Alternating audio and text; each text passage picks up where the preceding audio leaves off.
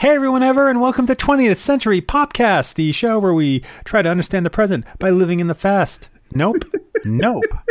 Fuck. I did it so fast, thinking that would make sense. I didn't intend to do it fast. It came out so quickly. I was like, just run through it.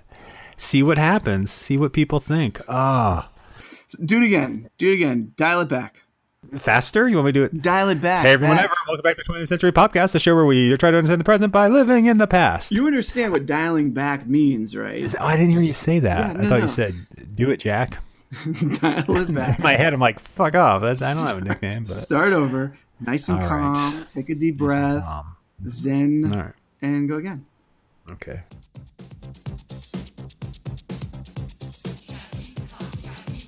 Hey everyone ever, and welcome to 20th Century Popcast, the show where we try to understand the present by living in the past. My name is Tim Blevins. And I'm Bob Canning, and I did a great job just now holding back my laughter, because that was so different from the first try. Was it good, though? No, it worked. It worked. And it was a nice juxtaposition. I have a feeling you're going to leave both in, so I don't feel bad about referencing the first try. You're very psychic. Good for you. It's only a weekly show. I don't know why. It's only the name of the show and the name that I use. So I don't know why it should be at ease. Be an ease? I don't know why it's Vietnamese. No, I don't know why it should be easy. Of course it should be. It's the rhetoric. It's the most mechanical part of the show outside of the closing catchphrase of saying catchphrase. And yet I get so worked up and excited, and then I hear the tone of my voice. Yeah, well, but here's the thing. You say it should be easy. I don't want to do it. You do it so well. It rolls off your tongue. Maybe you don't like to do easy things. You only want something that's hard. Perhaps. I still, you know me. If I'm going to do it, I need to have. Did you introduce yourself already? So everyone knows you? You know, I think I did. Okay, so Bob and Tim here. I need to have that stuff written down. If I'm going to do it, I've got to write it down. And I've talked about it. I know I've said I'm going to write it down. I'm just going to listen to our podcast and transcribe it word for word. I haven't done that yet. I will, and then I can take those duties from you once in a while. Well, here's what I feel. Here's where I challenge you. I feel like if I typed it out and I emailed it to you, you wouldn't. So, either you can't have your phone there. Do it? You still would do it, which is fine. I don't mind doing it. I feel like... Send it to me. I'll do it next week. Really? Yeah. You'll do it next week? I'll do it next week. Now, here's the other part of that now. I'm just going to go one more step and then we can go on with the show, because I do appreciate that. That's very kind of you. Why are you still relying on me to type it? You have access to every episode. You could type it. I could, and I said I will. But you know what? I've got to choose how I use my time, Tim. And perhaps maybe something keeps coming up, and I'm unable to sit down and type it out as I listen. Because I listen to our podcast usually in breaks at work, and I'm not supposed to use the computer for personal things. Okay. So a good use of your time is probably these past 2 minutes of conversation. That's, I guess, when you could have run it. Yeah. All right. Well, welcome then. Welcome to the show, everyone. Welcome to this podcast that Bob listens to in bits and pieces, which was my good friend Chris Nassini and my comedy troupe in college, Bits and Pieces. Were you Bits? I think it was Pieces. I think Bits was a smaller one. I don't know. Now I'm thinking about it. It's like, wouldn't Bits be the schemer and Pieces would maybe have everything in the world in his pockets? Well, I don't know, Bits. We never actually performed or toured or did anything but mention that as the name of our troupe. But, I mean, that's only one less thing than the Marx Brothers did. But welcome to the show. Wonderful show where we talk about some things from our life before this life. That's not the catchphrase. We'll stick with the thing we said. It's not the catchphrase, but I think it's accurate. So this week, what's going on this week on the show? Oh, well, last night or maybe it was 2 nights ago, I was flipping through my streaming channels, trying to find something to watch. My wife and I were looking for a movie to watch, and I scrolled past a movie I hadn't thought of in years, and I might even be safe to say decades. Wow. A movie called 3 O'Clock High. Yeah. And we both had a similar reaction as we passed it. We were like, oh, 3 O'Clock High.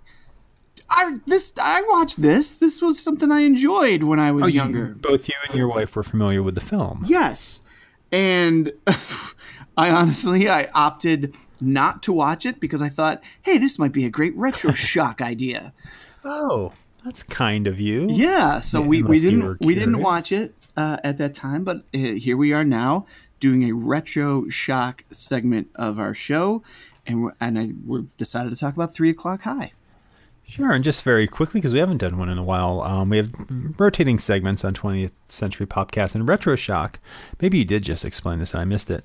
It's a segment, it was probably the first segment we ever did on the show with an episode of Voltron. We think back to something from our childhood, for example, this movie from your childhood, 3 O'Clock High, that we haven't seen in a very long period of time. We haven't seen in 10 years, 20 years, whatever.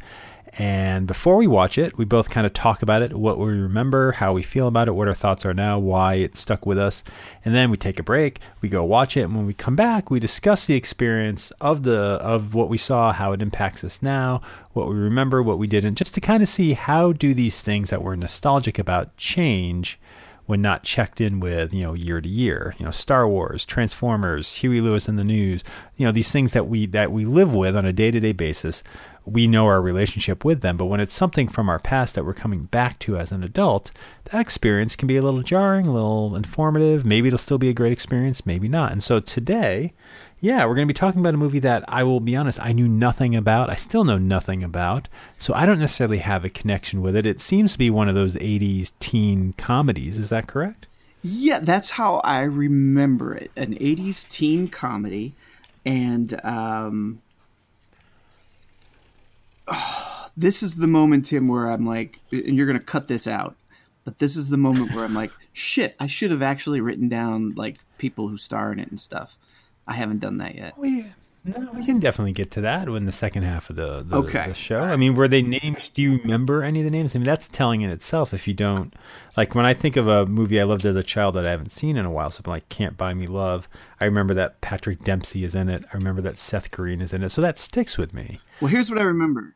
The main character in... Well, let me segue, because I do want you to cut that part out. I sound like an idiot. Well, it won't be cut. It won't, will it? You're not going to cut it out at all. Here's what I remember. I replay it, loop it. Here's what I remember. It stars as the main character, an actor who I recognized from Back to the Future.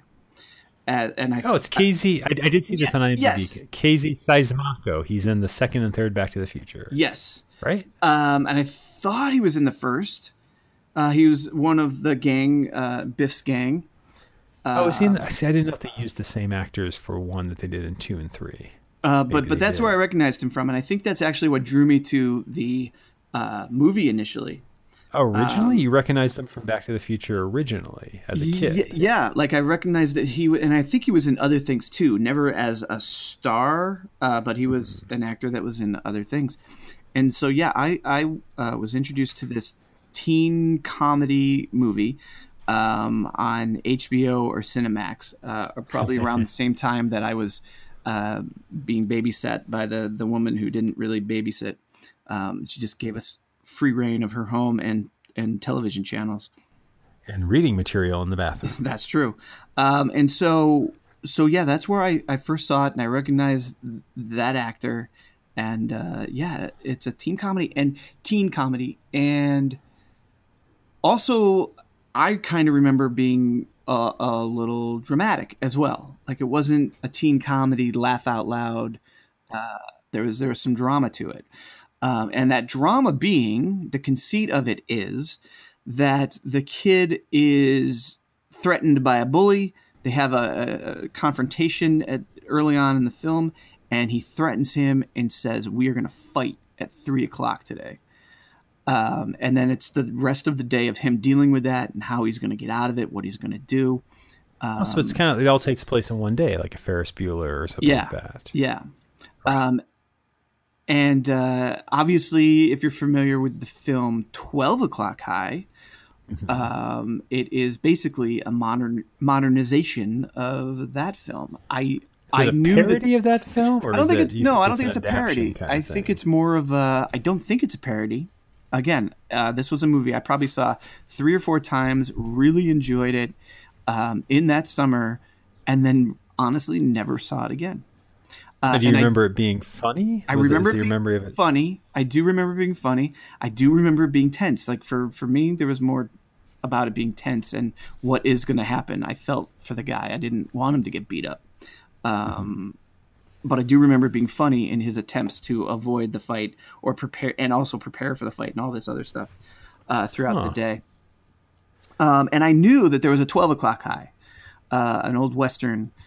And I have seen 12 o'clock high since, but at the time I hadn't seen 12 o'clock high, but I knew of 12 o'clock high, and I knew the story vaguely about a sheriff or a marshal in a town that had a threat, knew that a bandit was going to come to the town, a gunslinger was coming to the town, and he had to face him, and no one else around him would help. And so at noon, he was going to be on his own. And with that in mind, I understood that it was a modernization of that. I didn't see it as a parody. It wasn't that kind of comedy. It was really just a retelling of that story, but instead of a sheriff in the Old West, it was a kid in high school and a bully instead of a criminal.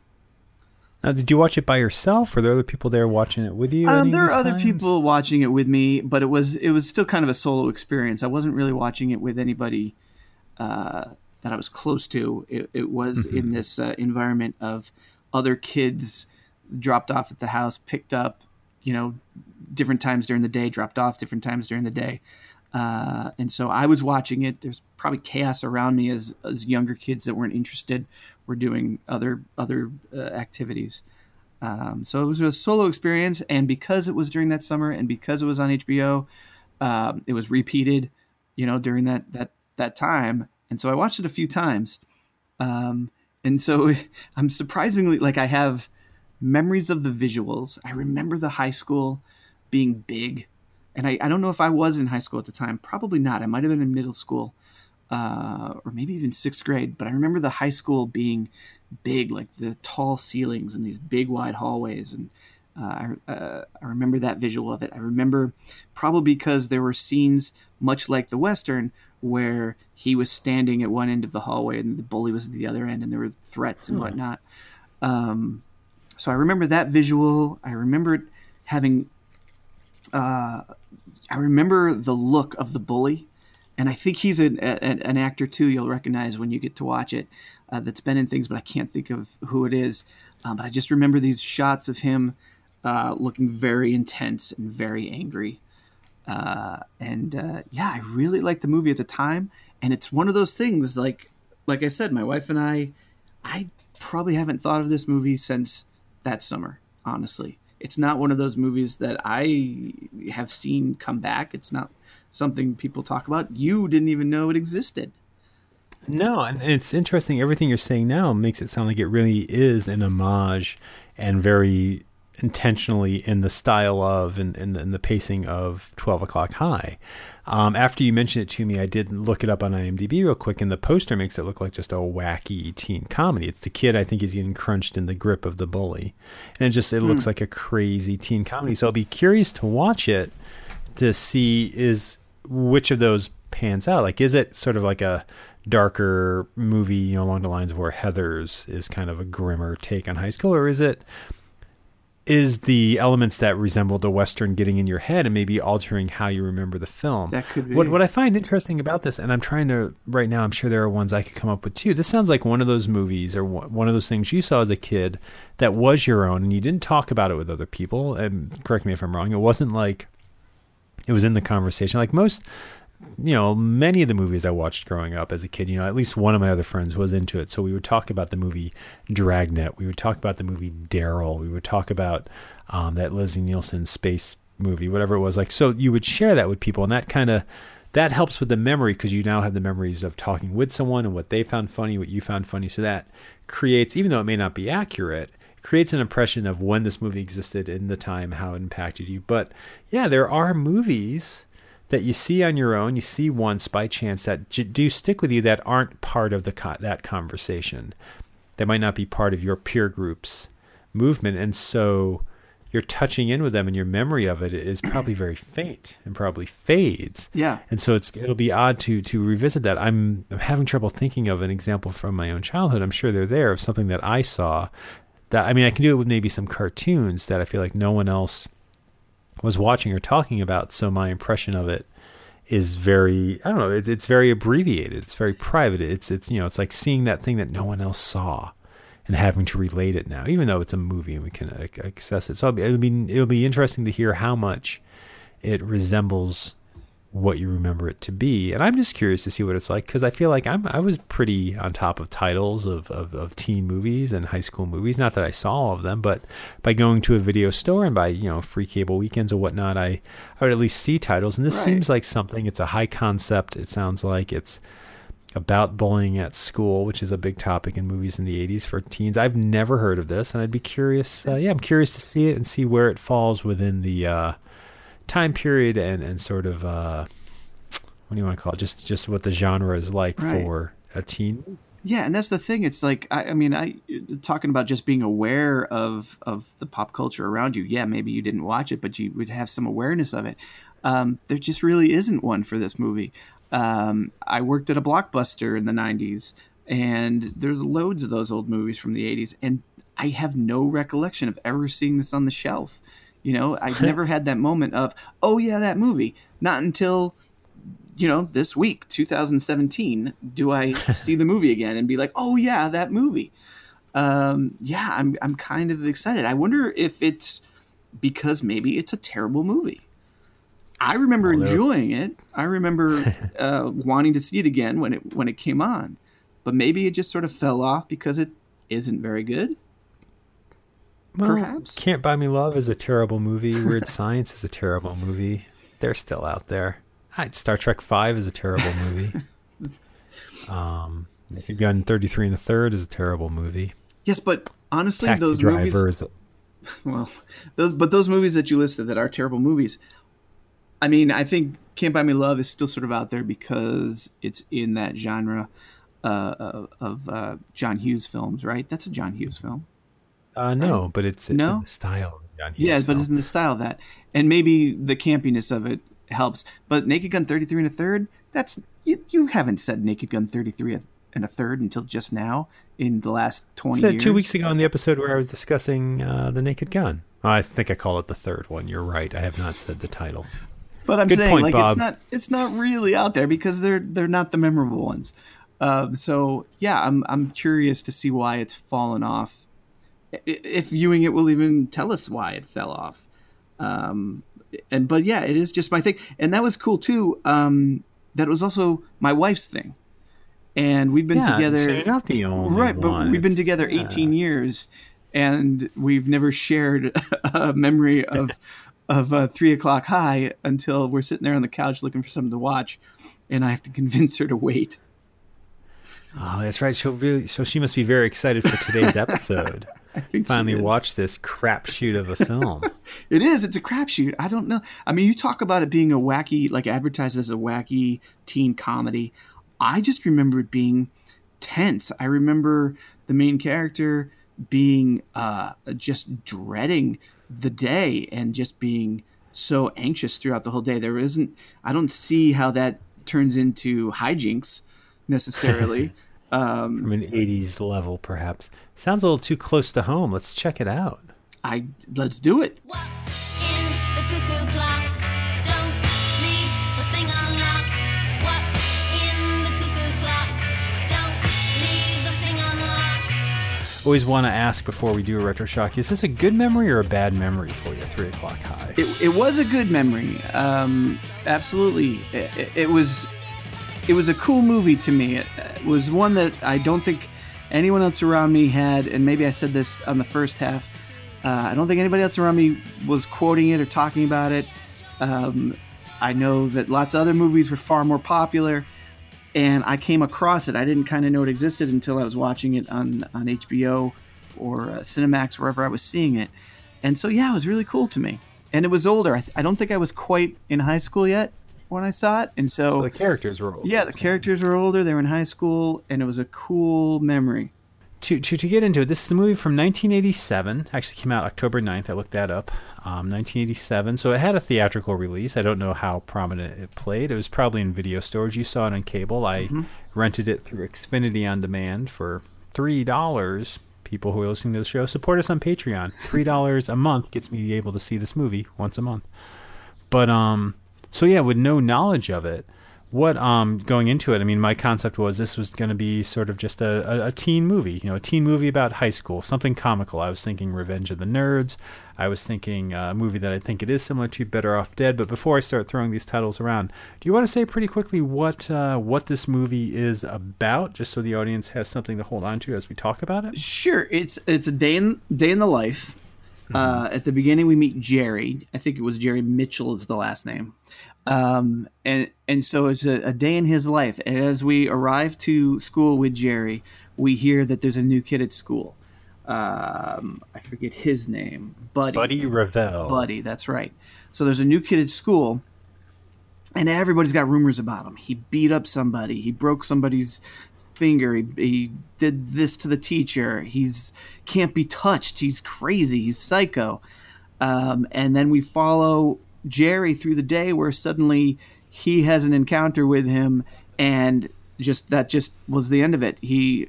Buddy said, "I'm going to kick your ass 3 p.m. after school, you and me."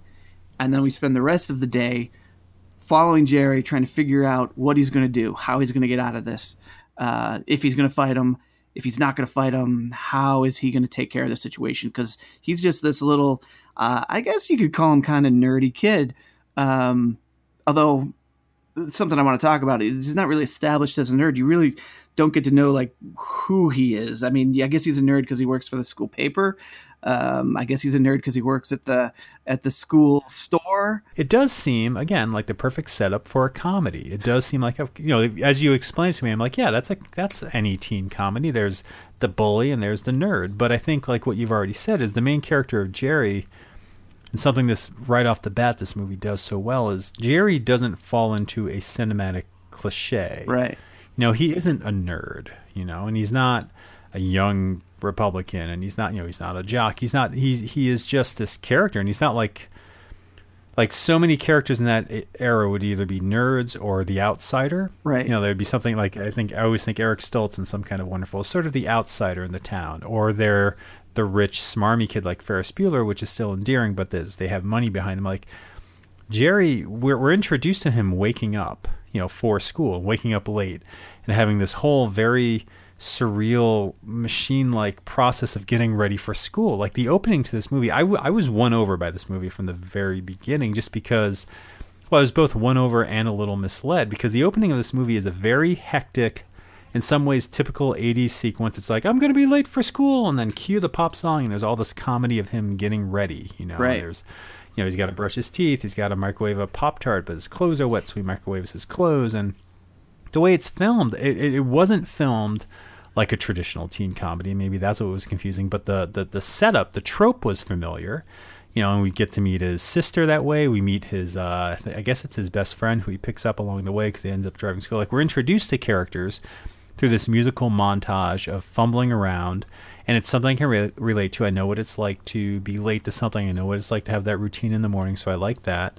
Yeah. And it's very funny, but at the same time, it's so stylized. There's all these high angles looking down. There's all this shaky handheld camera work, these weird zoom-ins and outs. And I think that's why the movie sort of stuck with me. No, I didn't go back to it, but my brief moment of time where it was playing 3 times a day on cable, and I saw it like, at least 8 or 9 times, 8 to 10 times in a 2-week period, and then probably never saw it again until this past week.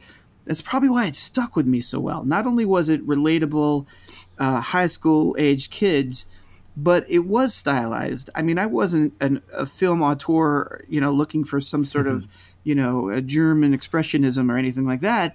I was just a guy watching movies, but this one just had enough of an edge to it, enough of a different perspective visually, that it stuck with me. And also what stuck with me is what you said about how he's not a stereotype. I could project myself on him really easily. Like, it's not like he's the jock, but I'm not a jock, so I'll just enjoy the movie. I was him.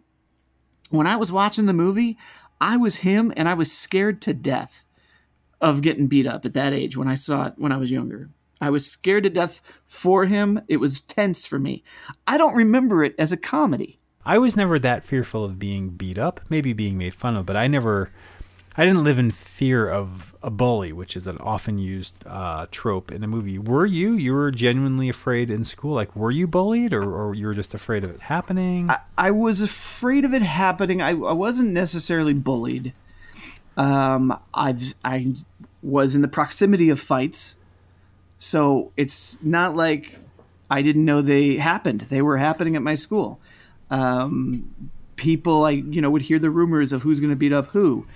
One time in gym class, I can't remember what I did exactly to somebody, but I must have rubbed them the wrong way, and he just kind of shoved me really hard in the chest and knocked the air out of me.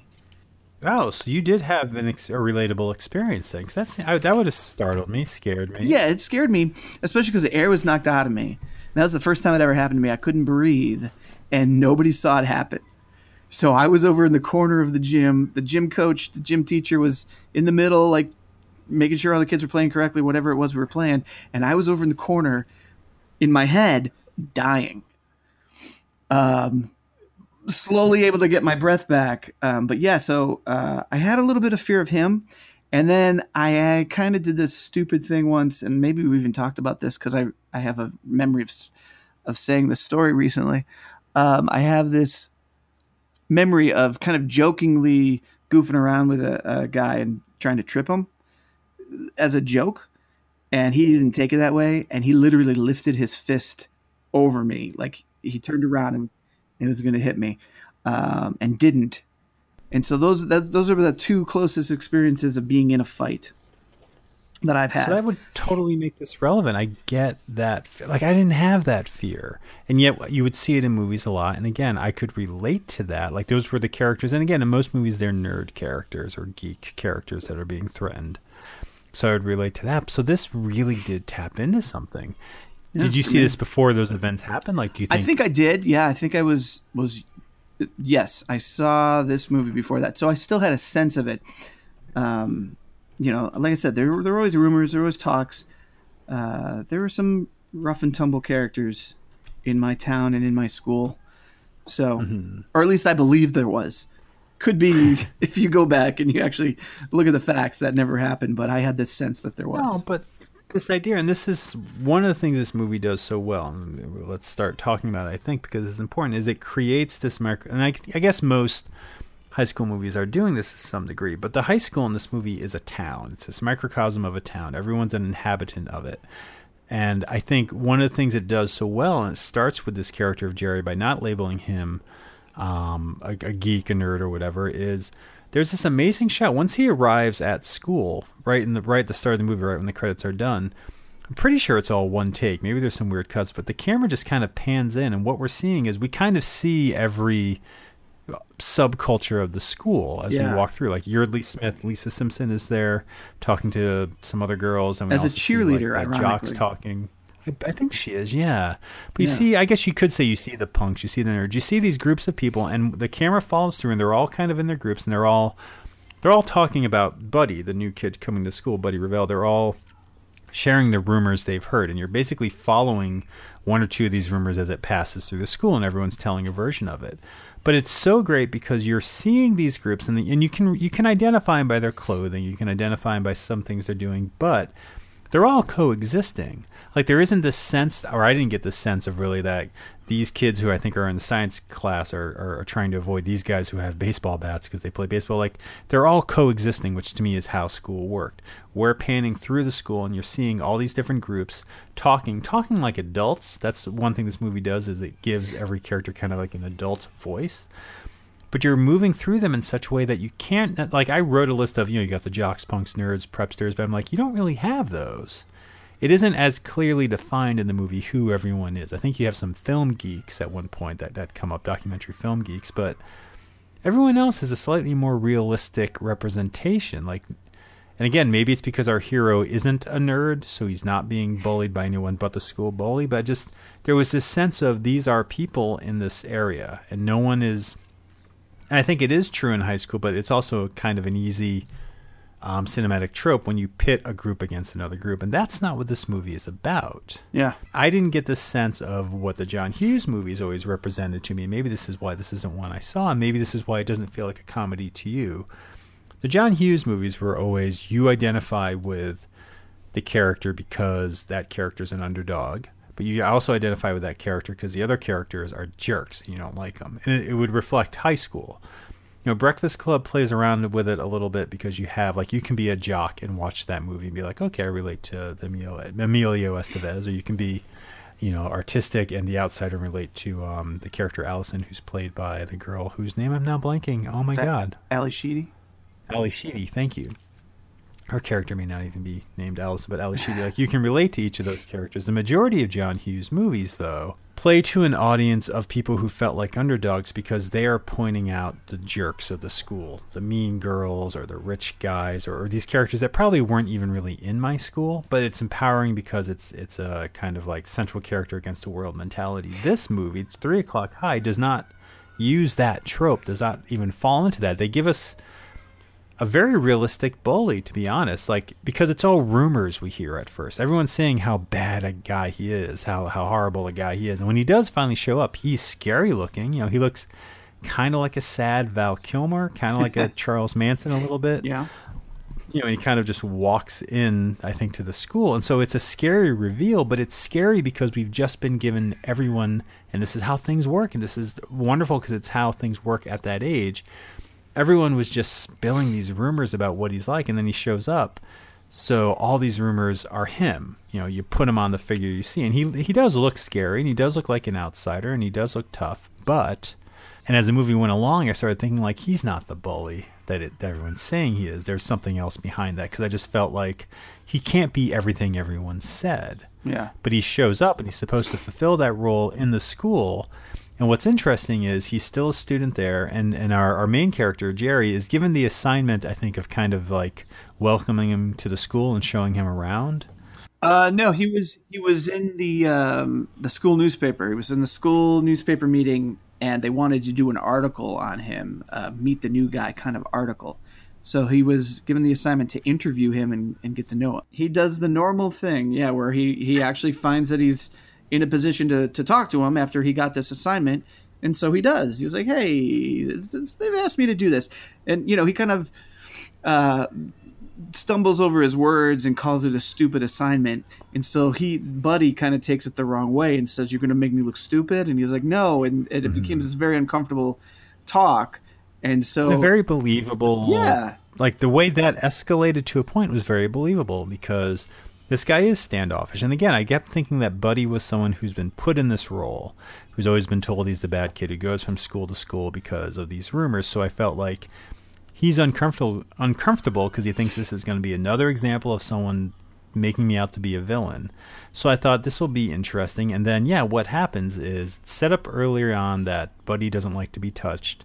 And Jerry goes, I think, to pat him on the shoulder, maybe even say, hey, buddy, or whatever. Yeah. And in that moment, and in doing that... it was actually in the moment when he wants to, hey, let's just forget this whole thing ever happened. And he could have if he didn't do that contact. Yeah. And it's a scary moment because we do see Buddy, the bully, become the bully. It's kind of a scary movie. The mirror shatters in a very artsy, fartsy kind of way. He holds him up against the like, they've got these long, tall urinals that are from the floor up. And so he drops his feet into that urinal and pushes him up against it and flushes the toilet like 8 times. He becomes what we expect, I think, from a movie bully. And he establishes there, and this is 18 minutes into the movie because I remember checking, so the movie is pretty well paced. He establishes that they're going to fight at 3 o'clock. And that's the rest of the movie goes from there. Like, it's set up. It's kind of the moment we were probably expecting in a movie like this. I think he lets him go. He walks out of the bathroom. I think there was a kid in the stall who runs out. Let's talk about that real quick, though. Because, you know, you're talking about how this is kind of sold as a comedy. But that's a very, like, we've already talked about how he becomes a bully. It's very intense. That moment, I thought it was, again, and this is why it sticks with me, that moment where he's in the bathroom, Jerry, and he knows there's this other kid in the bathroom. He's actually in a stall, and he's tapping his feet. Just sitting there tapping his feet. And then the other guy walks in. Buddy walks in. And when Jerry says the name Buddy when he's introducing and asking, "Oh, you're Buddy, right?" The other kid, it cuts to his feet and he stops tapping. And then they start talking. And as that intensity increases, they cut back to the feet and those feet raise up to hide. Like, I'm not in here. And for me, like, that was just, it's simple, but even now, even rewatching it, I know it affected me as a kid, but even now it's like, this is an intense little scene. And then after Buddy throws him against the mirror, and like you said, it breaks, and Buddy threatens him and says 3 o'clock, and he leaves. You're held on Jerry for a little bit, and then this other kid comes out, and they don't say anything to each other. They just look at each other, and then the kid leaves.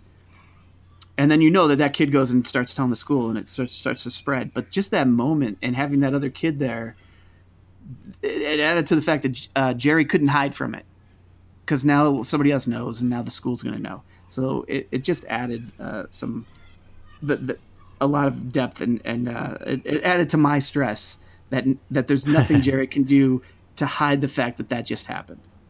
Yeah, it's a scene that can either be incredibly, like, that can either be the moment where it stops being a comedy, or where you realize it's not a comedy because it's so terrifying, or it's a hilarious moment because it's so grim.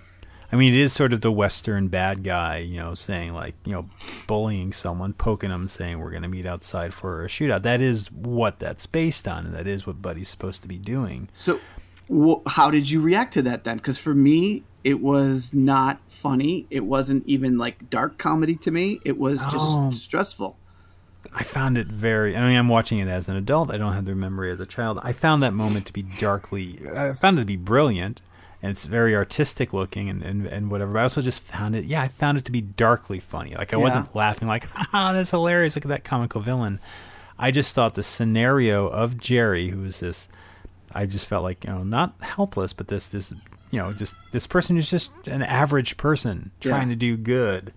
To have that backfire because of his little gesture, and to have it escalate so quickly into this violent threat that sets up the movie, I did find that very funny. And that's the thing. Things keep escalating for Jerry. Everything gets worse for this guy. I think from here, like, he wants to get out of it. There's some issue with a friend of his, and what I thought was the most tense scene. Now that he feels threatened and he wants to somehow get out of it, a friend of his comes up with the idea of planting a switchblade in Buddy's locker as a way of getting Buddy in trouble. And earlier on, you see this kid memorize the combination for Buddy's locker. That's the scene where I was like, you know what, this is actually tense, because they're trying to get the locker open to put the knife in. Jerry's not sure he wants to do it, because he feels like it could accelerate into this horrible mistake if Buddy found out they put a knife in there, but this other kid thinks this is the best thing to do. And that scene, because they are working against the clock, and they're actually counting it down, because they're doing it in between classes, so they know the bell's going to ring and people are going to come out, and they're struggling to get the knife in. And if I remember right, they get the knife in, and then they decide, no, that was a bad idea, but it's too late to get the knife out. Like, that sequence, that's when I felt like maybe this isn't a comedy, because that was scary to me. That was tense. But the scene in the bathroom was still serving the purpose of what these movies are: your bully and your hero. And they keep going back to the bathroom. They go back at least once or twice. Like, that is, and again, I feel like movies did this too. A bathroom is almost like, it's separate from the world. Maybe it's because you have to get a pass there. Maybe it's because it's not the social hub. But I feel things happen in a bathroom in these kind of movies, teen movies and high school movies, where it's like, we're in no man's land and there's no law in here. We can smoke in here. We can be threatened in here. You can have an adult threaten a kid. You can have a fight. And the rest of the school won't know about it, because there's something about a bathroom. Something about the privacy of a bathroom, but also the sheer nakedness. Like, I hated going to the bathroom as a kid in a public school. I hated going to the urinals. I hated going to the stalls. Yeah. I hated it if somebody else was there. So as an environment, that makes sense. It's uncomfortable. But these movies always use it as sort of, it's your chance to do a bit that's separate from the school. Like, you're insulated enough that unless a teacher walks in and the tension breaks, you can have these kind of moments which are a threat. Like, there's no call back to the fact that the mirror is broken. I don't think. You don't see a janitor cleaning up. Nobody is questioning about, like, Jerry could easily have said, look what happened in here. This mirror broke. He doesn't. Because the bathroom is sort of this fantasy no man's land. And so I think I still found that part funny. But from there, the movie starts ratcheting up the suspense, and it just gets a little more surreal. Like, I like that immediately after that threat happened, we see how that travels. Like, Buddy is sitting, or Jerry is sitting in a science class watching, I think, a science movie about one insect hunting another insect. And these two kids who are documentary filmmakers in the school kind of slide into the shot, slide in front of them, and they're telling them, we want to make a documentary about you and about this fight. And it's so rapid fire. It's this great, surreal kind of, everybody knows what's going on, right. And everyone's trying to sell them on something. And it's not, I was saying before, they're realistic characters. They are, but you just have, and then you have this other character comes up, and says, hey, we're putting money on who's going to win the fight and blah, blah. Like, it's just, yeah, it's so heightened. Like, no one is appalled by what's going on. No one wants to help him, but everyone is somehow involved. And I liked that. And I think because that was happening and because it was accelerating like that, I still found it to be a surreal comedy. Yeah.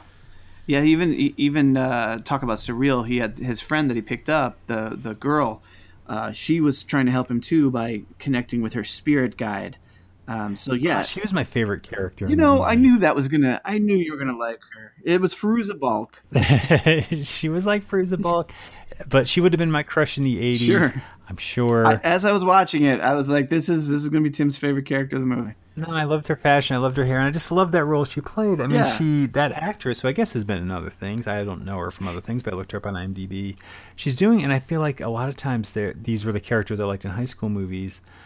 She's acting. She's not necessarily a good actor, but it's very believable. Like, her lines are very blandly delivered. But I mean, like, yeah, she's like this spiritual new age person. Like, she has a line in the movie that I wrote down where it's like, I'll get my friend Ethan. He's my spirit guide. He lived a long time ago. And she just says this line. Yeah. And that's the closest this movie comes to actually making a joke. That was something else I was going to say, is that this movie doesn't rely on one-liners or jokes. Like, it's very hard to tell a funny joke from this movie. It's all situational. Right. Which is rare, I think, for these movies. I think most of these movies, the kids always have some slang. I'm thinking of the John Hughes movies. There's slang that they use. There's memorable lines that they say that are funny that you repeat and you quote. And this movie doesn't really have that. Like, this character, his friend that he picks up, she is the closest we get to one of those characters, I feel like. But even they have a very awkward moment later that I'm just like, I don't know what to make of that. Right. They go to kiss, but they don't kiss, and it's just, it felt very real. I'm like, yeah, that's how that actually happens. There's no reason for them to suddenly be romantic. Yeah, and she's not in the movie much, but she's present, and I feel like in any other movie she would have been a major character. Yeah, but she's kind of just there with everyone else. There was, because it was like you thought she was the romantic, and I guess towards the end it becomes the romantic lead, but there's also just randomly in there the hot blonde, the dream girl, that he actually sees on the drive to school. Like, that's where we first meet this blonde beauty. Has to be older. Had a Cindy Crawford mole on her face. And she comes up every now and again. That he loses his mind. Can't speak to her. Doesn't know what to say. But yeah, for me, I mean, you're talking about how it's got it's situational comedy. There's no real jokes, but you're still finding it funny as like this heightened, dark, and funny. I don't see it as a comedy. I see where they were trying to have the comedy moments, and it's hard because watching it now, I still very much enjoyed it, and I see why I connected to it. But I also can see how tonally it doesn't quite get it right, at least not for me. It gets a little bit silly at times, but it goes right back to this tense nature of it. To me, it reminds me more, I don't want to say thriller, because it's not like there's a murder thing happening, but it's more of, and it's not really a drama. I don't think of it as a drama, but I don't think of it as a comedy. I watched it on HBO Now, and when you go to it, it has a little brief description of it, and I actually was able to find that. Can I read you the description of it? Oh, yeah, because I don't have HBO Go. I had to pay $3 to see it. So, yeah, please read me what you got to see. I also pay for HBO Go. So, yes, please support us on Patreon. We would really much appreciate that. Better stand back, stranger. There's a showdown coming at Weaver High, and it's aiming right at your funny bone. In this fresh, funny teen romp, nice guy Jerry, and then they kind of get into it. So I'm like, no, romp. it's not. It's a funny romp. It's not a funny romp. It's not aiming at my funny bone. It is tense. It is dramatic. It has some thrills. Every bit that I think is supposed to be funny, for me, is just very, very tense. Like when he finally decides, I'm out of here, I'm going to get in my car, I'm going to go. And he gets to his car, and the knife that they had left in his locker is now stabbed into his steering wheel with a note that says, you can't leave, you're not going to get away from me. And a buddy had apparently pulled, something, a starter or something out of the car so the car wouldn't start. And then the school security guard shows up. Played by Mitch Pileggi. Mitch Pileggi. Skinner from the X-Files. Yes. With a giant neck. With the biggest neck I've ever seen. And he's supposed to be awful. He did. He looked awful in this movie. And he was hideous. supposed to be a comedic sort of character, this over-the-top security guard that took his job too seriously. And I get that. And there was a little bit of that. But for me, it was just like, God, no, another roadblock. Get out of there, Jerry. Something. But that's why. That's a comedy of errors. I mean, there is yeah. no way that that no one in the school would help him. That the right thing, or maybe would have been to go to teach. The fact that, he can't run off campus once his car is broken, he could have still gone. No, I get it. Security guy. I get it. Yes, but that's what I think is so funny. It's setting up this scenario, and I think Mitch Pileggi is playing it. I think scary. When I think comical security, I think of like LaFours and Mallrats or Paul Blart. I mean, he's playing this weird because after him, we get introduced to this Nazi character. There's all this Nazi imagery with, I don't know if it's a teacher or the principal or whatever. The dean of discipline. That's what it was. Yeah, that's very. He even gets a chance to do like a Nuremberg rally thing on this platform during the fire drill. Like it's just that there's all these bizarro. They feel like they're making a comment on something, and they're not. Again, it's not one-liners. It's not slapstick. It's not farce. Maybe it's satire, but I'm just like all of these moments. I think is what makes it funny. Romp, again, not the word I would use. I don't know who they're trying to sell it to on HBO now with that little write-up, but I'm just maybe for me, maybe it's the music or something. But I mean, this scene later when he decides that to talk to one of the athletes, probably the football quarterback, he goes to talk to him and wants him to take care of this buddy problem, and he says, I'll do it for $450. And he knows that there's $450 at the school store. So Jerry goes to the school store, sneaks in, tries to open up the cash register, but it won't open.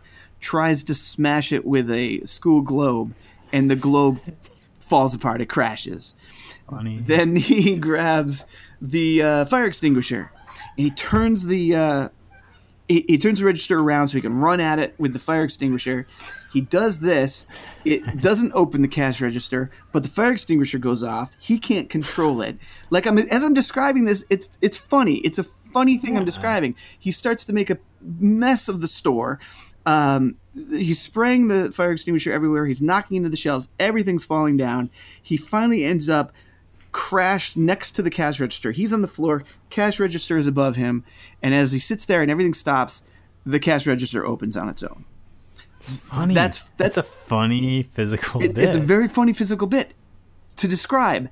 In the movie, in the tone of the movie for me, I didn't find it funny. I was like, God, he's not going to get out of this. There's nothing he can do. I felt so scared for him when he stole the money. And maybe I'm just holding this over from my childhood viewing of it. But I was scared for him because I knew he's not the guy to steal money. And he's going to lose. He makes a series of bad decisions, and that's what escalates things. But you're saying, or at least I'm hearing it, like you can have believable characters in a comedy, and you can have characters who you care about. Yeah. I mean, that's what Ghostbusters is. That's what a lot of romantic comedies are. And I think for me, I feel like this is the fact that he's not a typical nerd, or the fact that he's not like he's almost. I don't want to say he's plain because I do like the character and I like the actor who's playing him, but I think because he's realistically an everyday student. Like he could be one of many students. Even his weird, bizarre trouble talking to that blonde you're talking about earlier, that's a believable moment in the movie. It's not out of character. So that's maybe why it's not farcical. But the world he exists in is surreal. It's not a mimic of our world. Right. They're making comments on it, but the way these things escalate, and I think we see that. So the scene you're describing when he talks to the football player, he eventually gives him the money from the register because he's heard that particular football player has stood up for people before at a Bullies. So for $400, he says, "Will you go and tell Buddy not to beat me up?" Right. The scene where that happens, he finds Buddy reading Grapes of Wrath or of Mice and Men in the library.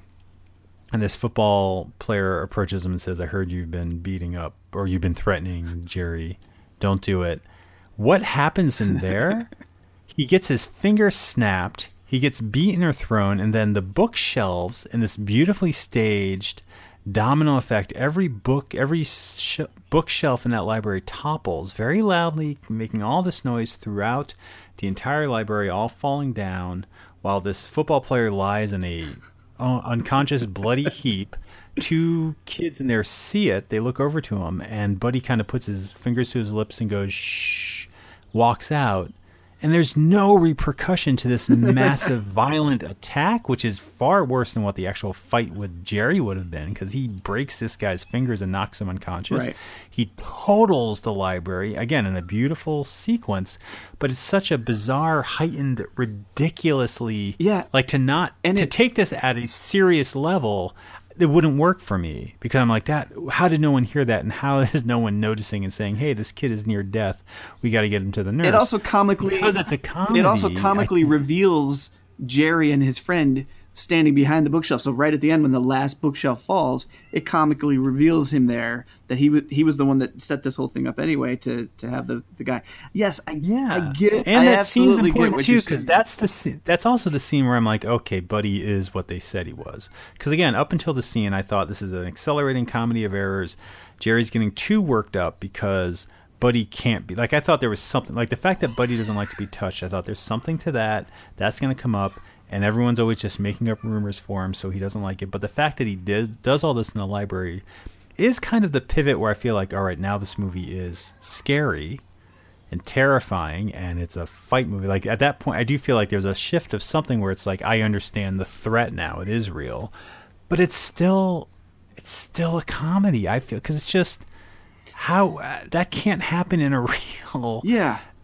But movie where there's no repercussions in a high school. I absolutely agree. So if you accept that, I have to accept this cartoonish, bleak and dark, but cartoonish reality, which I'm totally fine with because, again, I'm invested in Jerry. This kid can't get a break. I get that feeling. Everything is going wrong, and it's going wrong because he's not... ultimately, I think the whole thing is about facing the bully. Everything he tries to do to fix it is somehow lowering himself. Steal money to fix it. Get this kid in trouble with a knife to fix it. And ultimately, as we get to the end, he decides to fight, right? He ends up deciding he's going to face the fight. Yeah, he actually... what happens is... Because you were talking about how everybody kind of gets along, there isn't like these cliques in the thing, and I think that was displayed at one point after the football guy gets beat up. He gives him the money back. He's like, "Well, I didn't do it, so here's the money back that you paid me." So he had $350 minus $100 for his troubles. Yeah. So he's got $350, and he finally decides to pay him off. It's like, let me just give you $350, and let's pay it off. And so, that's right. Yeah. That's that great film noir scene in the gymnasium. Yeah, they got all these lights falling in patterns. That's a great scene. Yeah. And Buddy takes the money and basically calls him a pussy. You never would have done it. It's like, of course you're going to pay me off because you're a pussy.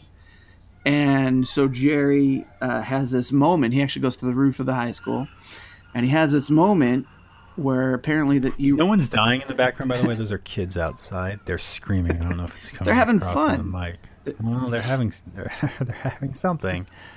But yes, I'm sorry. So he's on the roof. Yeah. So he has this moment of reflection where he kind of changed. It's like, well, I can't be a pussy. I can't just give up. I've got to.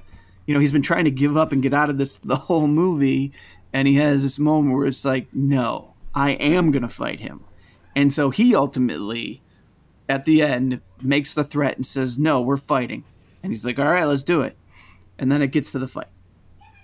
Yeah, and it gets to the fight is the one thing in this movie I'm like, this is brutal. This is the fight is the part of the movie where I'm like, what is this about? But what I really like is after he has that very important moment on the roof, He walks down the stairs. As he walks outside, it becomes Thunderdome. Yeah. Like he walks out the door to the outdoors of the school, and it's just a roar of applause. And you see more people than there should be in the school. You see hundreds of people on the ground in a circle, leaning out the windows, all cheering because they're about to see this fight. But they're all cheering for him. Yeah, and they didn't. You're talking about more people than should be in the school. I don't think they had enough teenage-looking extras because I kind of went out and of the moment and was looking at the crowd, and there's a few like grown-up men in the lower portion, and there's actually, you should go back and watch it if you can. There's actually one guy looking back at the camera as it raises up. Like you could tell it's like just some schmo they found that's like, we need more people. Get that idiot, and he's like watching the camera. But yeah, it's a huge over the top scene. Great scene. Like as you're explaining, because you really this, are supporting him, and as he walks out, this is why it's not your traditional movie. It's like everyone's on his side. It's funny. Everyone's because for him. Everything, they're happy he's there. Yeah, and everything you're explaining is heightened and should be comical, and I can see, why it's deemed a comedy. I understand that, but I don't know why. But for me, it was. I don't want to say it was realistic because everything we're describing isn't realistic. It's unrealistic. But the situation, and maybe it's the way Jerry is played, that Casey Siemaszko is playing Jerry. He's great. Yeah, he's great fantastic in in this. this. Believable as a high school kid. So believable. It's and kind of like so Tommy Kirk. Yeah, he's so tense and so nervous and so trying hard to do the right thing. That for me, it just I never got over the hump of it being funny. Even like you're saying, it's not laugh out loud funny, but it's not even like delightfully surreal funny to me. To me, the whole movie is just tense. If there were one-liners, if he was a different, if he had a crazy haircut and he had different clothes, even, exactly. Or if Buddy had, I don't know, there's something like he is a little bit of an exaggerated bully, but he looks real enough. Like there are things that could have pushed this, maybe like you're saying, I think you've already said, more towards the comedy, more towards something that felt like a comedy to you. I'm just saying that I can't not see this as funny because of how bizarre not only is the scenario he's in, but how it plays out. I find it very funny, and when he walks out, like I actually felt a little rush when he walks out and everyone's cheering. I'm like, wow, this is a big moment. But the fight itself is so brutal between the two of them. And it escalates pretty fast. Yeah. And it's everyone cheering this violent moment. And it's just like, what do you think the point of the fight is? Like in terms of a story arc, like we know that Jerry's getting himself into trouble because he won't face, like I get the idea of facing the bully. It's typical. It's, it's the Karate Kid. It's Weird Science. It's most movies where you stand up to someone. So I get that. Yeah. But this fight is really about punch him, knock him out. Yeah. I think they didn't know. I don't think they had a good point. I think that they just thought we've been leading up to this, they being the screenwriters, they've been leading up to this fight this whole time. And they felt like, okay, so we have to have a big knock him down fight. It doesn't fit. It doesn't really fit. You don't think it fits? I don't think it fits. I think, I don't know what it would have been better, but I don't think it fit. Jerry, we never learned that Jerry, there wasn't like I said at the beginning, there's not much established for Jerry. We don't know that he is meek and afraid to face his fears. We get that he doesn't want to get beat up, but who wants to get beat up? But there isn't anything above that. There isn't anything more than that. So it's not like when he had his reflective moment of, hey, wait a minute, I'm not a pussy. That didn't work for me either. It's like you're just going to be called a pussy and that's going to change your mind about, okay, I'm going to fight you. No, it just doesn't work. But does that work in another movie? That's Marty McFly's Drive and Back to the Future 2. That is kind of what Daniel is doing in The Karate Kid. Like, that is normally the thing. It's like, I feel like an 80s trope of these movies. Saying, yeah, it is can you're a coward work if you turn your back on the bully. So, can you have this movie where he doesn't confront the bully? I think you can. How would it have worked if he confronted him with words? I think if he confronted him, not necessarily with words. I've always thought that Well, first of all, it doesn't work for me because we've seen the bully grab a guy's finger, break it, punch him, and he's break out. it, yeah. We saw Hilarious. him just at the beginning of Funny. that fight when the teacher showed up to stop it. He just hauled off and knocked him out. And then when he goes to he's fight, an unstoppable monster. yeah, and then when he goes to fight Jerry, he can't even hit him when he's swinging at him, and Jerry gets a punch in right at the beginning, and it's like, that's Jerry gets punched. He gets knocked down. yeah, he gets doesn't knocked down. It is brutal, but the fact that Jerry's actually getting punches in after the guy that's actually bigger than the bully couldn't do it, and Well, the guy, neither one was expecting it. gue- Jerry's expecting. I guess that's true. But I mean, I'll admit it's weird. It's a weird fight. It's a but weird fight. I don't It's know. unrealistic, and for me, it doesn't do anything for either character, except to just have this fight because we were expecting it. Like I said, it doesn't really, for me, give Jerry any sort of change because it just was a bit of a flip flop for me without any real emotion behind it. You mentioned a couple other movies where the same thing happened. There's emotion in Karate Kid. There's a lot more build up to that decision, and it leads up to that. You just spent a whole day with Jerry being terrified and doing everything he can and ruining his life trying to run away. The decision to stay is a big decision because honestly, he still could have gotten out of the fight. He didn't have to because he got out of the fight. He bought his way out, which is important. If that wasn't there, the fight would be different. It's important that he actually finally achieves an out, which physically costs him money. True. And he goes to get the money back and he goes to acknowledge the fight. Like that is I feel like that is an emotional change because he has pride in that school store, and we'll see that when we get to the end. The fact that he stole money from the school store, lied to Jeffrey Tambor, by the way. We haven't even mentioned that Jeffrey Tambor is in this movie, who's like the supervisor of the store, lied to him about stealing the money and used that money to save his own ass twice, and both times it didn't work out. The fact that he made that decision is a harsh decision because that's betraying something that he seems to care about because he's running the store well. To now make this decision, this dual decision of one, I have to get that money back, and that's the honorable thing. But two, where he doesn't want, it's that weird thing of being called a name, being called a pussy and wanting to turn around. But he didn't have to confront him at that point. I think it's a big deal that he does. I think it is a big deal. I just don't get the fight. And I like how he walks into this gladiator setting because of the surrealness of the movie. But then I think the fight becomes too real. Like, what if they were all there and it was just one punch? Or what if he still got knocked out? Like, it would be a cop-out if it was like, I knocked you out, and now we're friends. Obviously, Yeah. It'd be a cop-out if he gave a speech. So I guess the question is, how do you do this in a movie? And is this the only route you could go at this point? Because it's been so heightened, it's been so pushing. Like, you can't not show the fight at the end. Right. You can't get to that point because that's what your whole movie's about. Right. Yeah. I just don't know how you turn out because then, and we'll get back to this because we haven't really solved anything. The epilogue of the movie is he's about to be arrested for the theft of the money from the store after everyone cheers for his victory. But I think someone in the school, one of the teachers or maybe it's the principal, says, let's deal with that tomorrow. He's had a big enough day. So this is the idea that people actually respect him. He gets a moment to breathe. And he comes into school the next day, I think thinking he's going to be arrested because he hasn't gotten all the money back. Right. And so he goes into the store, and there's this very weird scene of everyone in the school, everyone we've been seeing the whole movie, comes up. I think first it's that girl he had a crush on. They're all saying, hey, I need to buy a sheet of paper. And they all spend, was it like $1 or $3 or something per sheet as a way of raising the money. It's endearing. It's a nice, like everyone supports them. Yeah, it's a Wonderful Life at the end. Everybody comes in. And then Buddy comes in and drops the money back, right? Or drops some of the money back. And it's kind of like they're okay now, I guess. Yeah, so he people even kind of respect smiles Jerry. a little at him. Well, he's still sad Val Kilmer, but maybe he holds back a tear or something. But it's kind of like there's two endings here. And in both of them, Jerry comes out pretty well.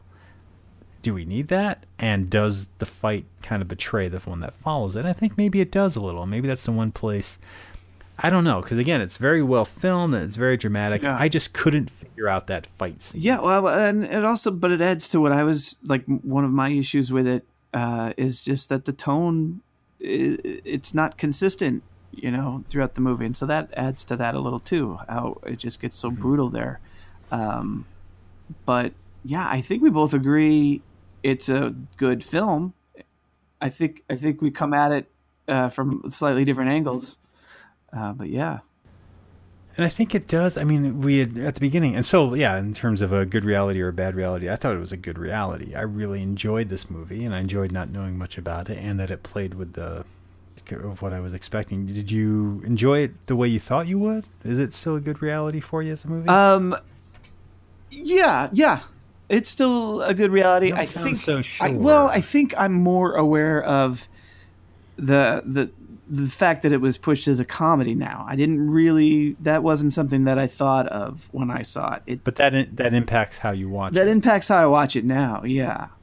Isn't that weird? It- That's weird that the marketing after you've already seen it is impacting how you view it, because now you went in expecting something different, or Well, you think that it's supposed to be something you're not getting it. I went into. I think was just more aware of the tone, and for me the lack of laughs, or the these moments like that we've already talked about where we're describing them as dark comedy. For me, it didn't play that way. And again, like I said, But did it work for you in terms of drama? it then, still or works for me. Did that feel like it fell still works for flat? me in terms of a sort of bully crime thriller, tense countdown Yeah, film. you didn't think this was a comedy going into it, though. So it's odd that that's an issue with you now. I guess I don't understand that. Like before we even watched this movie, you were saying you don't remember it as a comedy. That's why everything I read in the trailer, I'm like, well, Bob's remembering this wrong. Because you're right, all those things play it. But why does the fact that that's out there? Because more than I do, you know how Hollywood works. It's not like the director and the writers wrote the copy that Right. that HBO Go is using. They didn't cut the trailer. Right. I mean, this is legitimately a single vision. It's what a cult film is. It's like someone was able to make the movie they wanted, Right. and it's uncategorizable probably. So why does it impact you? Why does that external need to find it in the video store, it's under comedy, or have a blurb to get people to see it? Why is that impacting your feelings on it? It's casting this sort of genre over it that involves laughs and involves jokes.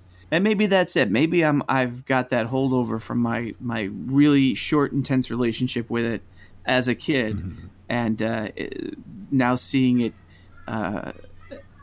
as an adult and coming at it with this, realizing there's these comedy aspects to it, this heightenedness to it, but still not being able to let go of my initial reaction to it as being more of this intense thriller type of film.